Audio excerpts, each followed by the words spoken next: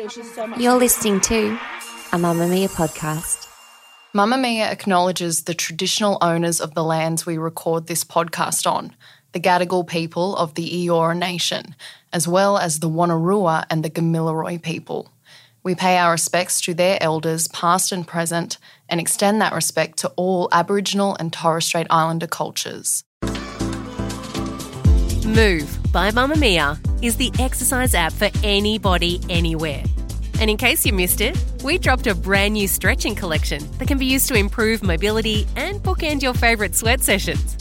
Mamamia subscribers get unlimited access to Move, and we drop new workouts every single week. If you're on the hunt for movement that makes you feel good, head to move.mamamia.com.au and use the code MOVE10 to get $10 off a yearly subscription.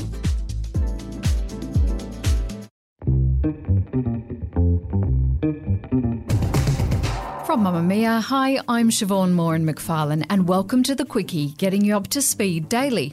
Here are the evening news headlines for Monday, June 27.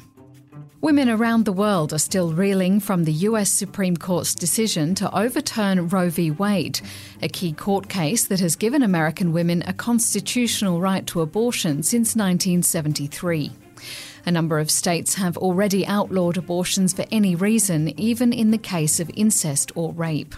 But women working for major companies have been told that their employers will stand by them by promising to cover the travel expenses of female staff who wish to have a termination.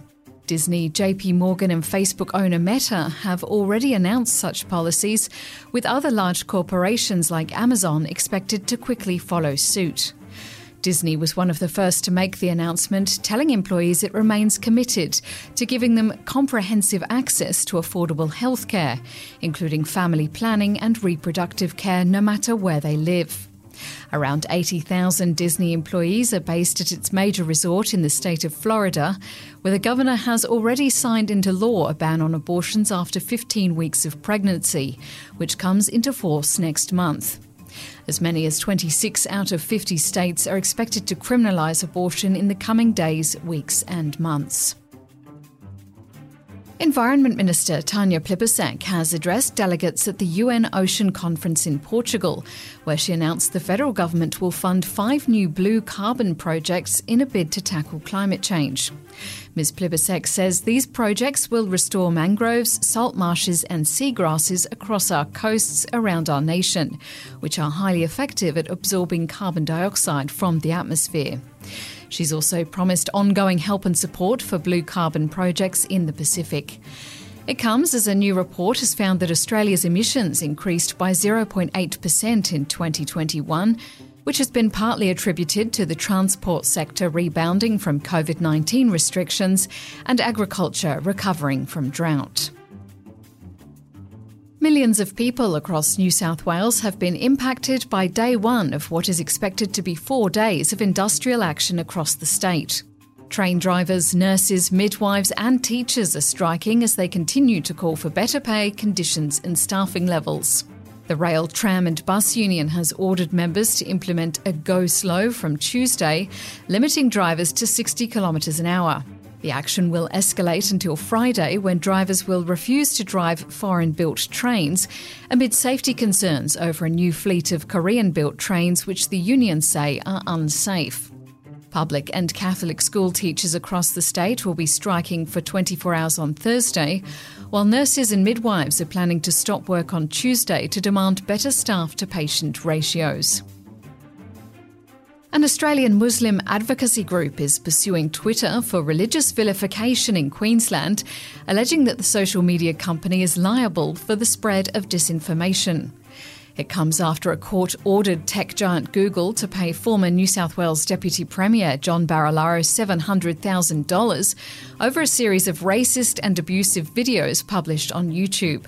The Australian Muslim Advocacy Network lodged the complaint against Twitter's global and Australian companies at the Queensland Human Rights Commission under the State's Discrimination Act. It highlights nearly 420 examples of hate artefacts, including 29 tweets it says incite hatred. They include recent tweets attacking newly elected Senator Fatima Payman in Western Australia, who is the first hijab-wearing elected representative in the federal parliament.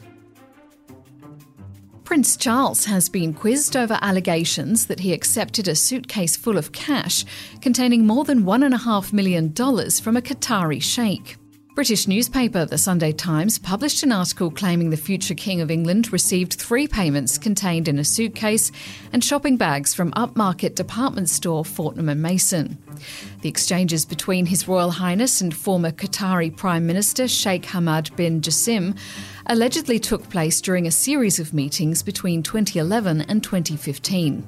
Clarence House, the official residence of the Prince of Wales, says the money was charitable donations made by the Sheikh and was immediately handed over to one of the Prince's charities and that all correct processes were followed.